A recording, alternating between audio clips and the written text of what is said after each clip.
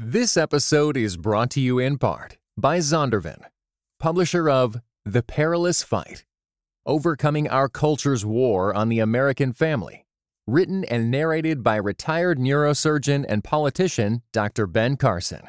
Available now everywhere you get audiobooks.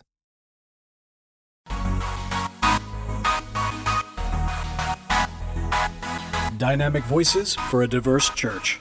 This is Pass the Mic. Greetings and God bless. Welcome to another episode of Pass the Mic, Dynamic Voices for a Diverse Church, powered by The Witness, a Black Christian collective. I am your host, Tyler Burns. You can follow me on Twitter and Instagram at Burns Clan. Please follow at your own risk. And joining me, as always, is the founder of The Witness, very extensive bio, the man, the myth, the legend, the two-time best-selling author, Mr. Blue Check Verified himself, Dr. Jamar Tisby. What's going on, brother? Always a pleasure to be in the same room with you, brother. Don't do it. Don't do it. No, all I refuse. Up, all blinged I refuse. out. Yeah, I refuse.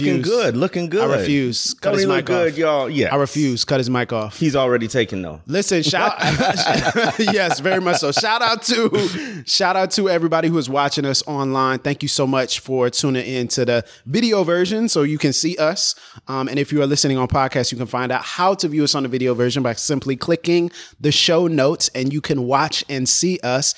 Jay, you know, it's so funny. We always talk about how we're friends off mic. We always laughing and joking. People are like, is that real? I'm like, yes, it's real. But we never really got into our friendship. We were laughing and joking even before. Right. That might make it onto the episode. It might make it onto the episode. Yeah. It's real. So we always talk about this, and I found it interesting because, especially in a time of a global pandemic, I think everyone has underestimated how hard it is to maintain friendships. Yes. And I think everyone's underestimated how hard it is to maintain any sort of physical connection with people, being distanced, being separated, not being able to do the things that we normally do. And I felt like it was helpful for us to talk about friendship specifically from the perspective and standpoint of Black men. Because I think Black men especially, you know, it's funny. I've been watching Insecure, right? Yeah. So Malena's actually been going through Insecure. And so Shout I've been watching it. Yes. Shout out to Issa Rae. Yes, absolutely. And I've really enjoyed watching Insecure. Like, I really enjoy the show. It kind of got weird in the middle seasons, but then it's ended pretty well. But what I found so interesting is pictures both of not just women who had friendships, but also men as well, who did have healthy friendships within that context, or just complicated real friendships, right? And the complexity of what that actually looks like. And it made me think about how our culture views friendship. And even from a theological perspective, we have a very interesting theology surrounding community. And our theology surrounding community always, it seems in its modern theological iteration, has some connection to what we call cutting them off. Wow. Cut off culture. Wow. You know what I'm saying? Yeah, like, you know, people are like, man, you need to, I heard one pastor say no casual interactions in 2022. I'm like, okay, well, like what? Like, what does that even mean? Like, how do I figure, like, what do you do with that? Like, how do you? Is he talking about no hookups, no shacking up? No, I think he was just talking about friendships. I think he was just talking about purpose. And it really skews the ways in which we can view our interactions with one another. That's interesting, because you do see a lot of even just like quotes and memes and whatnot about not sticking with people who don't match your energy, give you energy, et cetera, et cetera. I think there's actually some wisdom in that, in the sense absolutely. of not staying around toxic people, and about intentionally getting around more of the people you want to be like, right? So right. The flip side of, you know, bad company corrupts good character, whatever the phrase is. As long as you realize that sometimes you toxic. So sometimes the person that needs to be cut off is not them, but you. But anyway, you. And like a side note. If you keep running into toxic relationships, maybe you're not the problem, not them. Yeah, it might be you. That might be the case. Like, it might be the only consistent thing there is right. is you. But I mean, and I don't say that as shade to anybody else. I'm saying that as I'm realizing certain things in my own life that, especially from a Black man perspective, has made it difficult for me to maintain healthy friendships with other men and other Black men in particular. And it's causing me to ask some questions about myself and how I need to mature. Let's talk about this. Yeah. Like, what makes it difficult to maintain friendships for Black men? What are the elements that make that a challenge, regardless of a global pandemic or not? What are the elements that just make that difficult? Well, you know me, I always think about or jump to the problem of being white supremacy. Here we go. You can't blame the white man for this. You can't blame whiteness for this. Well, actually, you kind of can. Well, you know, because it feels like there's limited space for Black people in general and Black men in particular in whatever sphere, you know, organizations, even socially, right? Like TV shows, you got the one Black friend, right? Right. And then, so it seems like with Black men, we're either compatriots or competition. It's either compatriots or competition. Wow. We can be compatriots, and a lot of times it starts as one and ends up the other, right? Where you might be able to start out as friends, but you end up competition. In other cases, maybe vice versa. But because there seems to be so limited space for the magical Negro, we always looking at the other Black guy as, oh, is he going to cut in on what I'm trying to do? Which is a function of that scarcity mentality, is a function of the white gaze and white supremacy and whiteness. See, it wasn't all out of left field. No. I'll rock with you on that. What else though? Because I think there's more things that are intrinsic within us that we have to confront.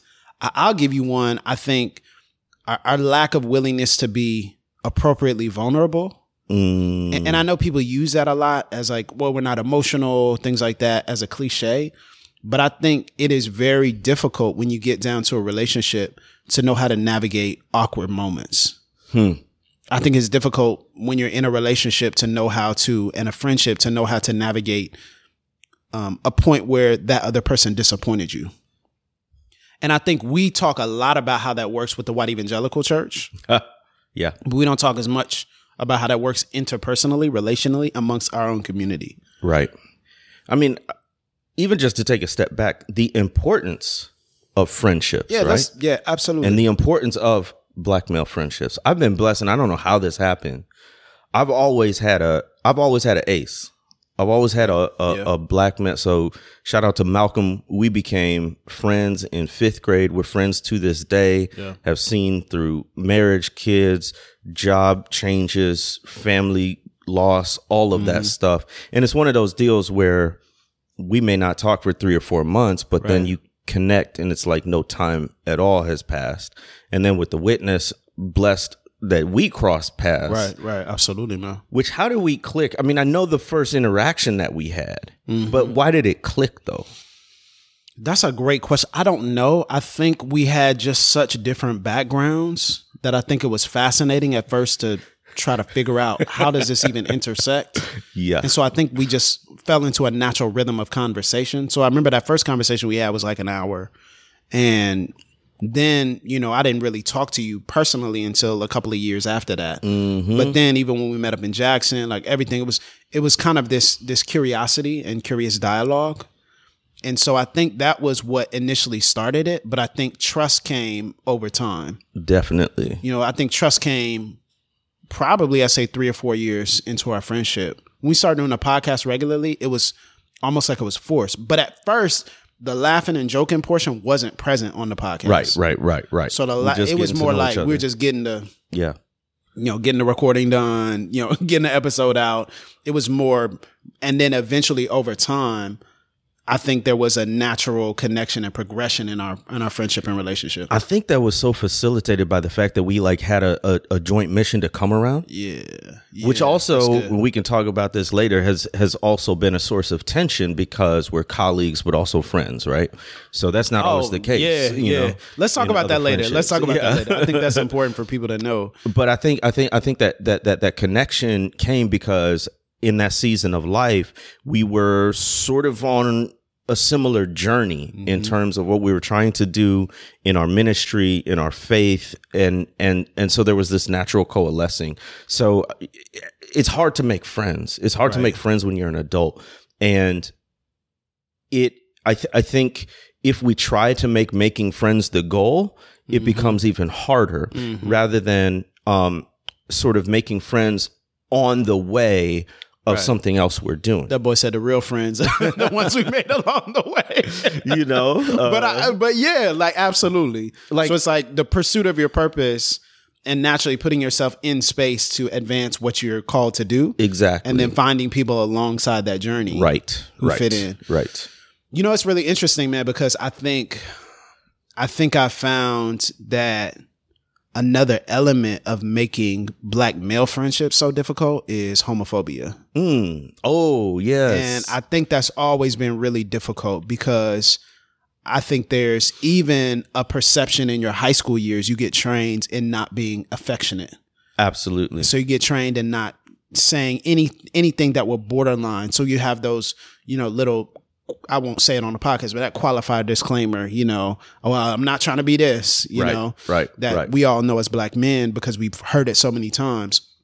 And so as a result, there's like that perspective that you have to carry yourself at a distance with people you should be close to. Very close to. And so we fear intimacy and friendship. That's a great We fear, point. like, I remember that picture, that image exactly of what I was going to say. Ryan Coogler and Michael B. Jordan. Yes. And how people are like, man, what they doing?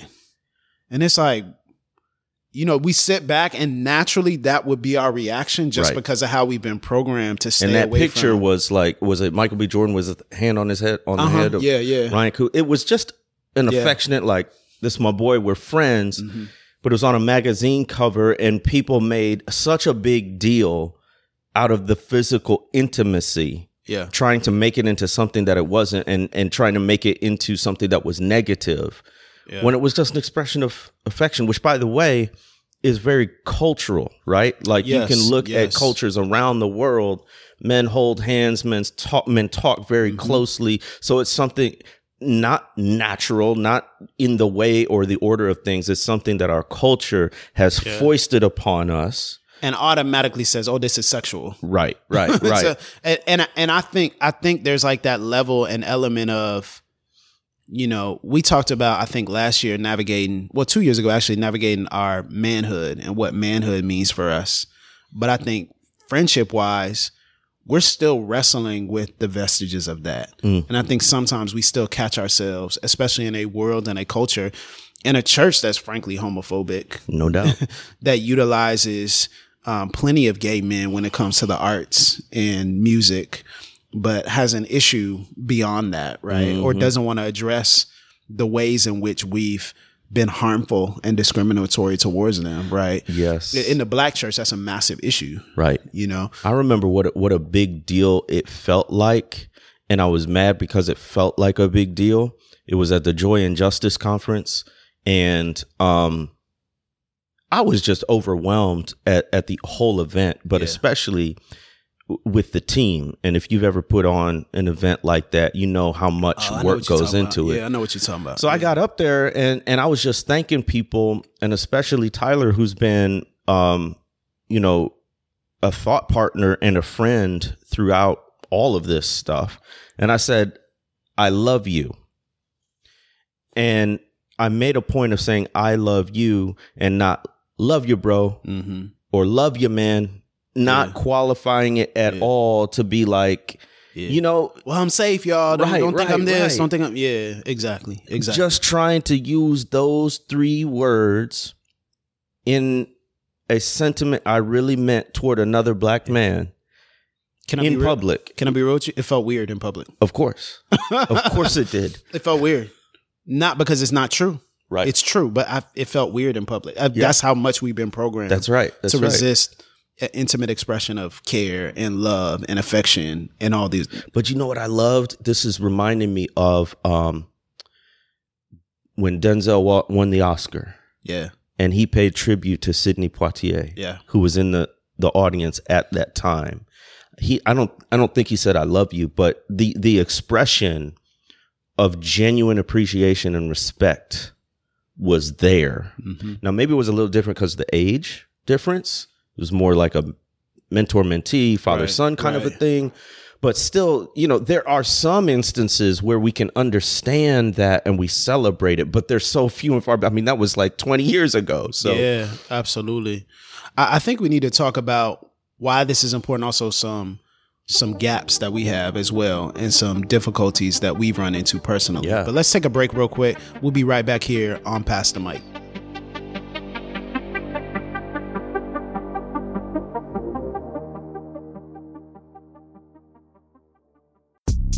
Hey folks, Jamar Tisby here, and I am so grateful for your support, your listening, your engagement with the Pass the Mic podcast. I'm wondering if this podcast has been helpful to you, challenging, encouraging, if you would consider becoming a paid subscriber to the podcast for as little as $1 an episode. You can help keep this good work going. Just visit patreon.com/passthemic. That's patreon.com/passthemic. We appreciate you for your support.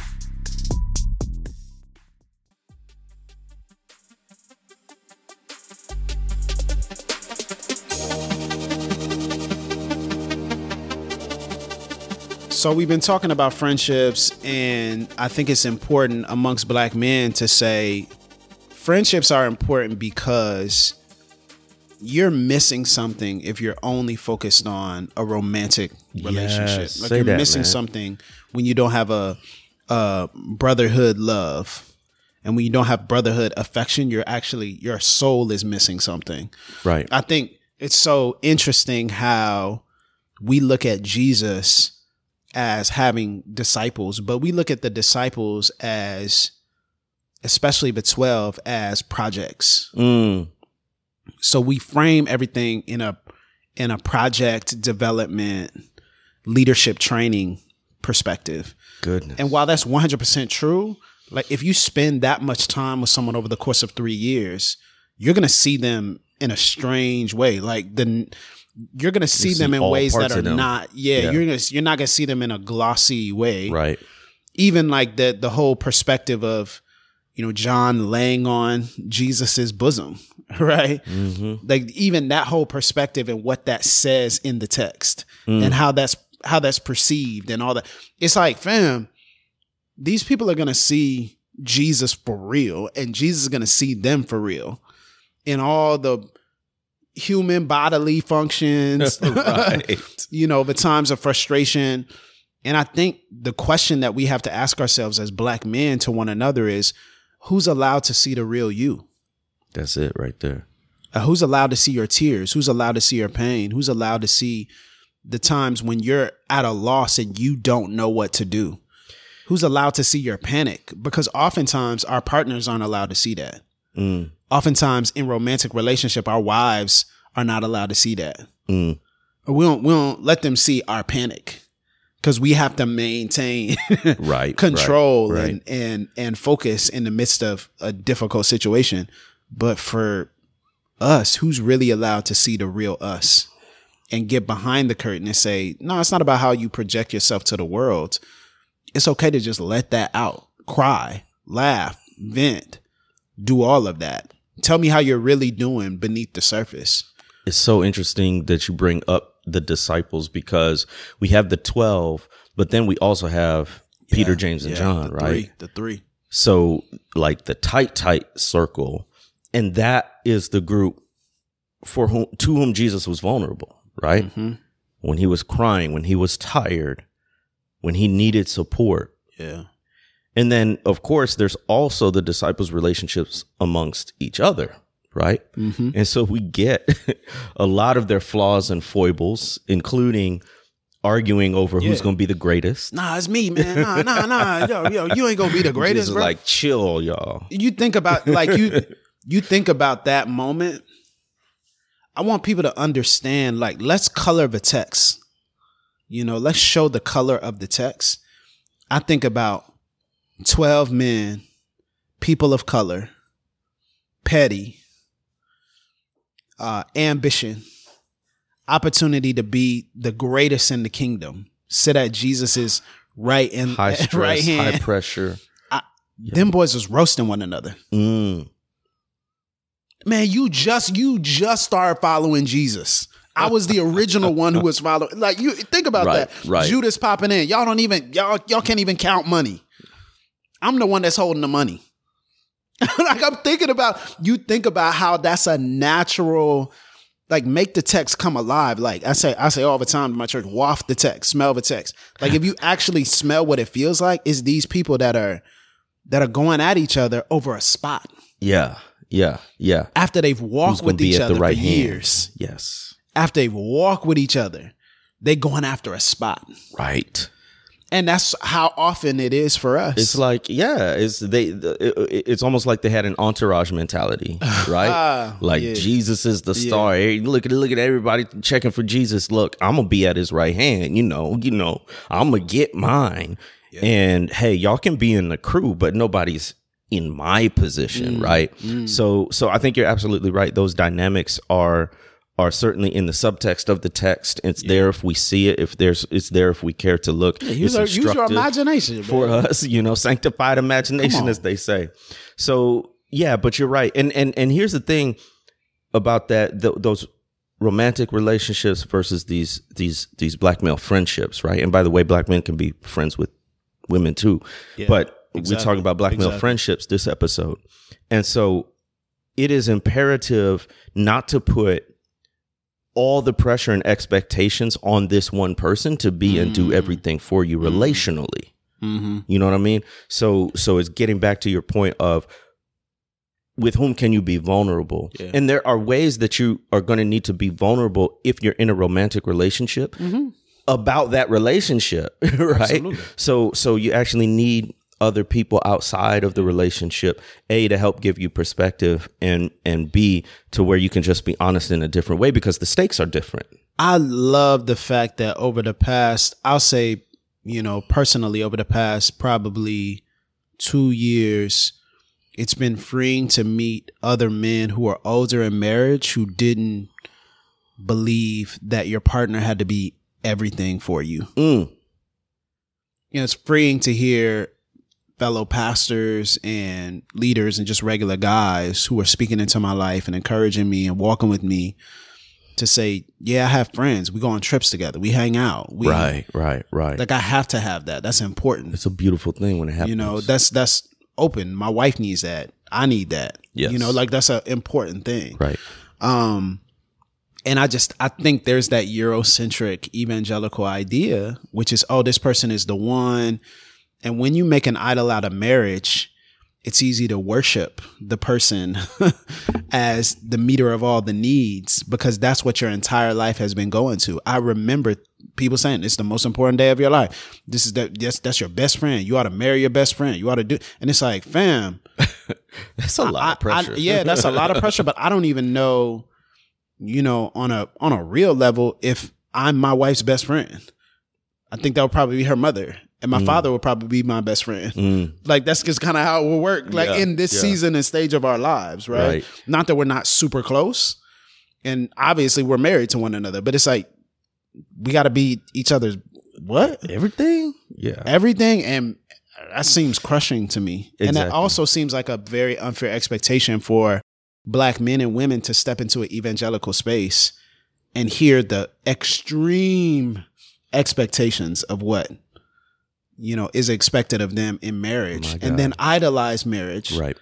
And then you overbake your expectations for marriage, and then you delay marriage because you're trying to figure out like, I got to make sure this person is everything, and you start picking them apart and everything.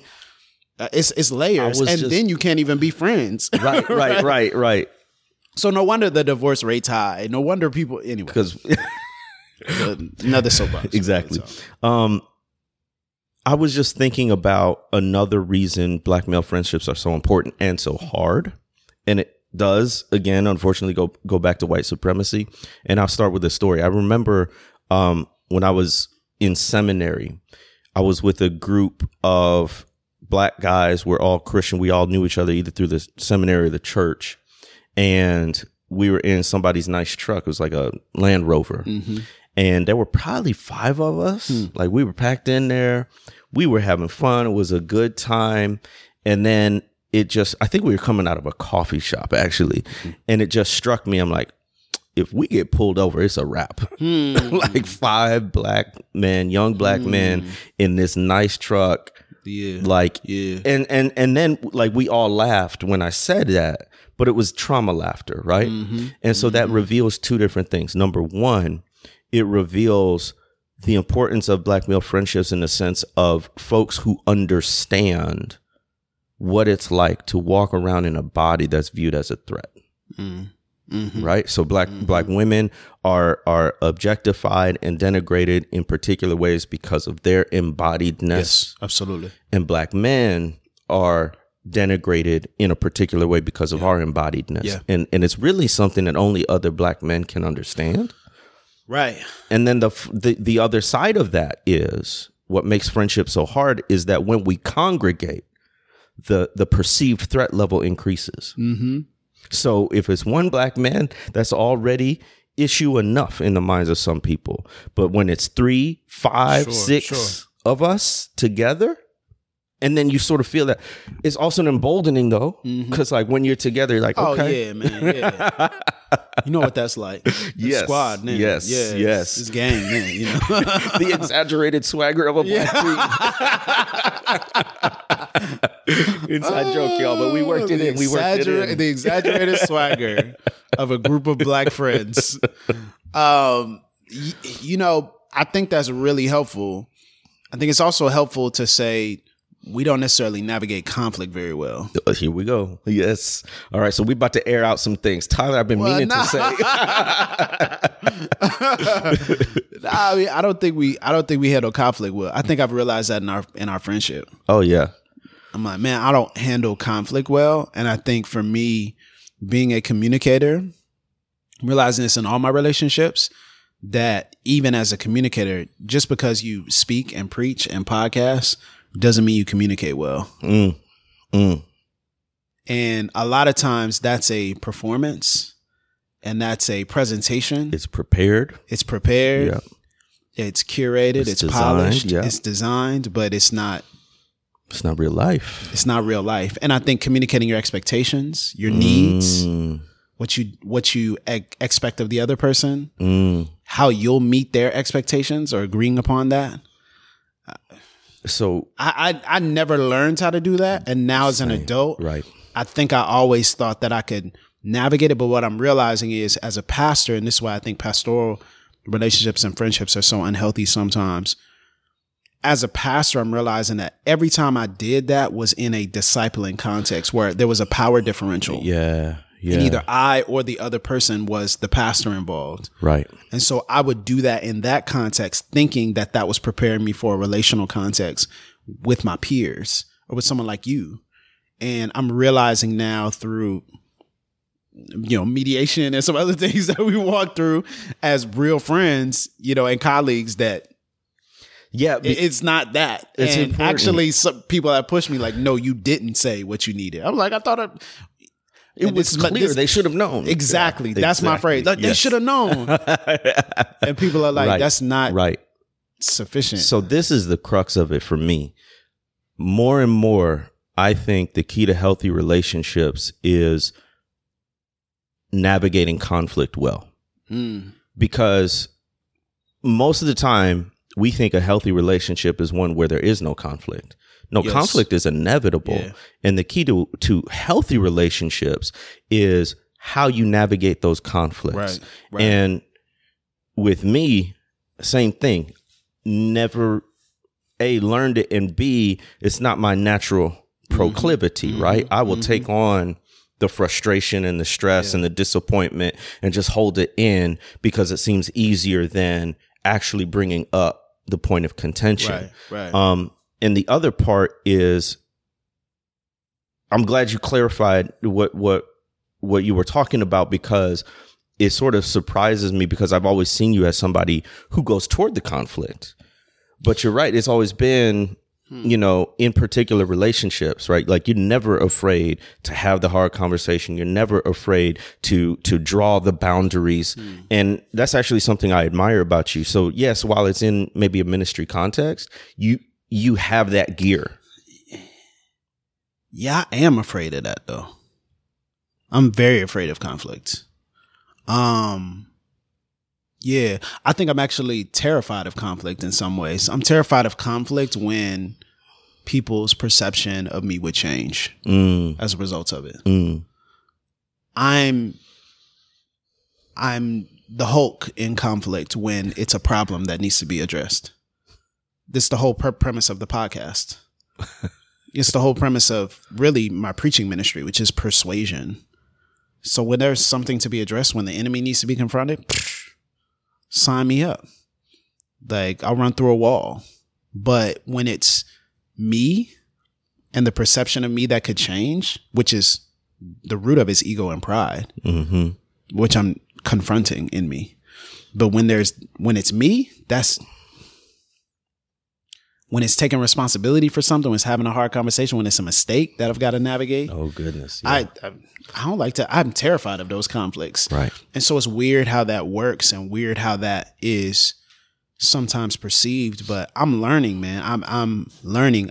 We're navigating this presently, navigating difficult situations amongst each other, and people don't know that because they listen to the podcast. Right, they're like, "Oh yeah, like everything's fine." Look at them. But what I love about it though is there's a lot of grace and mercy for one another. Right. And this idea of bearing with conflict when it's easy to separate. Right.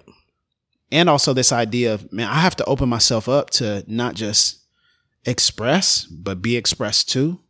Receiving. You grow up. Yeah. I want to teach my son from a young age what healthy conflict mediation looks like.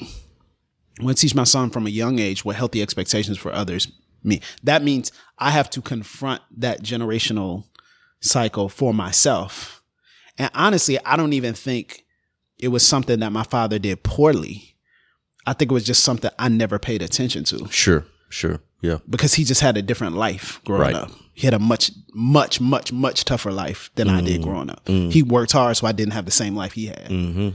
And I just never went through the difficulty of, if you don't have this conversation, you don't eat. If you don't have this conversation, level, someone's going to shoot you. Okay, so that's different. Right. And so I think learning and confronting that gap is just so essential for me as a Black man. I'm learning that, and through our relationship and friendship, I'm learning that. And I think we ought to recognize that managing conflict is a skill. Yeah. And we need help. And we can learn and build capacity so we can get better at I have to tell myself this because, not managing conflict well is something that affects friendships. It affects the workplace. It affects marriage. If that's in your life, it affects all kinds of family relationships. Mess with your money. Any relationship that you have, there's conflict. Yeah. And if we don't know, and there's so many layers to managing that well, like starting first with your own self. So you mentioned ego and pride, putting that in its proper place and putting that in check with balancing having healthy boundaries because you respect yourself and not letting yourself get walked all over or used or exploited in a relationship. And then learning the actual words and phrases and active listening. One of the most memorable classes I took in seminary was on the other side of the street on the clinical marriage and family therapy side. And so I just took a class in, I don't know if it was marriage or communication, but the bulk of it was on conflict and managing conflict. And it just put words to so many components of what having a disagreement was. I was like, my mind was blown. Right. And it was one of the more helpful classes I took in seminary because even as a pastor or a ministry leader, so much of what you're doing is managing conflict. Yeah. All day. That's why I'm looking at you like, bro, I don't even know how you're awake right now. All day, exhausting. Man. All day, bro. But I think the Lord gives you a lot of grace and capacity to manage it. But I'll say finally, man, I think being emotionally healthy has been the pursuit of emotional health. That's right. Yeah. Has been a tremendous transformative reality for me. And as I've mentioned before, and we'll continue to mention, but the contemplative tradition of getting clear on how I feel. I think there's an instinct and a knee jerk of how I feel, but then getting clear on how I feel in silence, solitude, journaling, retreat. Huge. It's huge. It's actually transformative for me in this season of my life as responsibilities continue to expand to actually, if I don't have that, I know I haven't had it. Right. How I live and how I act and my irritability, all the above. So I think it's just Black men, we have to pursue emotional health and we have to pursue mental health, and we need a therapist, and we need spiritual directors and counselors and mentors, and we need peers who are going to be our friends. I think we're going to learn so much about one another, learn so much about ourselves, and not for the utility of being better, but for the utility of being healthy. Yeah. And being whole and being mature. Right. That's ultimately what's most important. And I think one of the notes that is sounding throughout this episode is don't go it alone. Yeah. Oh, no. Black male friendships is a form of community and relationships we need, but also getting healthy emotionally and spiritually is something that we should do with guidance. Yeah. Like we don't have to figure this out all on our own or all by ourselves. And I think we've been divided up and chopped up and pitted against one another so much. And then we also have this toxic masculinity of I don't ask for help and I'm, island unto myself, that we try to do really hard things by ourselves when they were never meant to be done in solitude or isolation. So just an encouragement to it's okay to ask for help and not even okay, it's imperative that we do so. I'm curious for everybody who's watching this, especially Black men, how are you navigating your friendships, relationships? But I want to hear about this. Reach out to us, tag us in something, throw up a thread on Twitter. Give us a picture. Yeah, something like how are you navigating this? Because I think this is a continuous conversation for us, but I think it's also something that we need to get out into the open so that we can have, healthy lives and we can be who we're supposed to be. Yeah. Hit us up.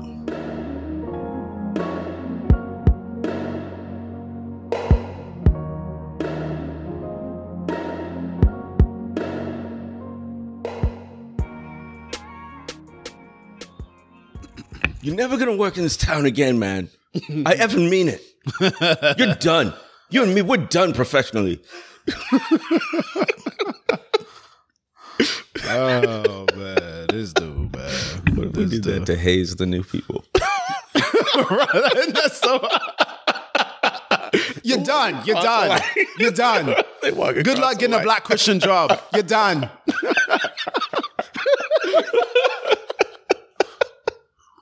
You got to add this in the... Yeah. Want to work for the Lord? No more. Might as well work for Satan. Devil, the evils. All right, here we go. Oh, man. This episode was brought to you in part by the Compelled Podcast, which uses gripping, immersive storytelling to bring Christian testimonies to life. Listen to missionaries, addicts, martyrs, and more who have seen Jesus at work in unbelievable ways. Listen on your podcast app or compelledpodcast.com.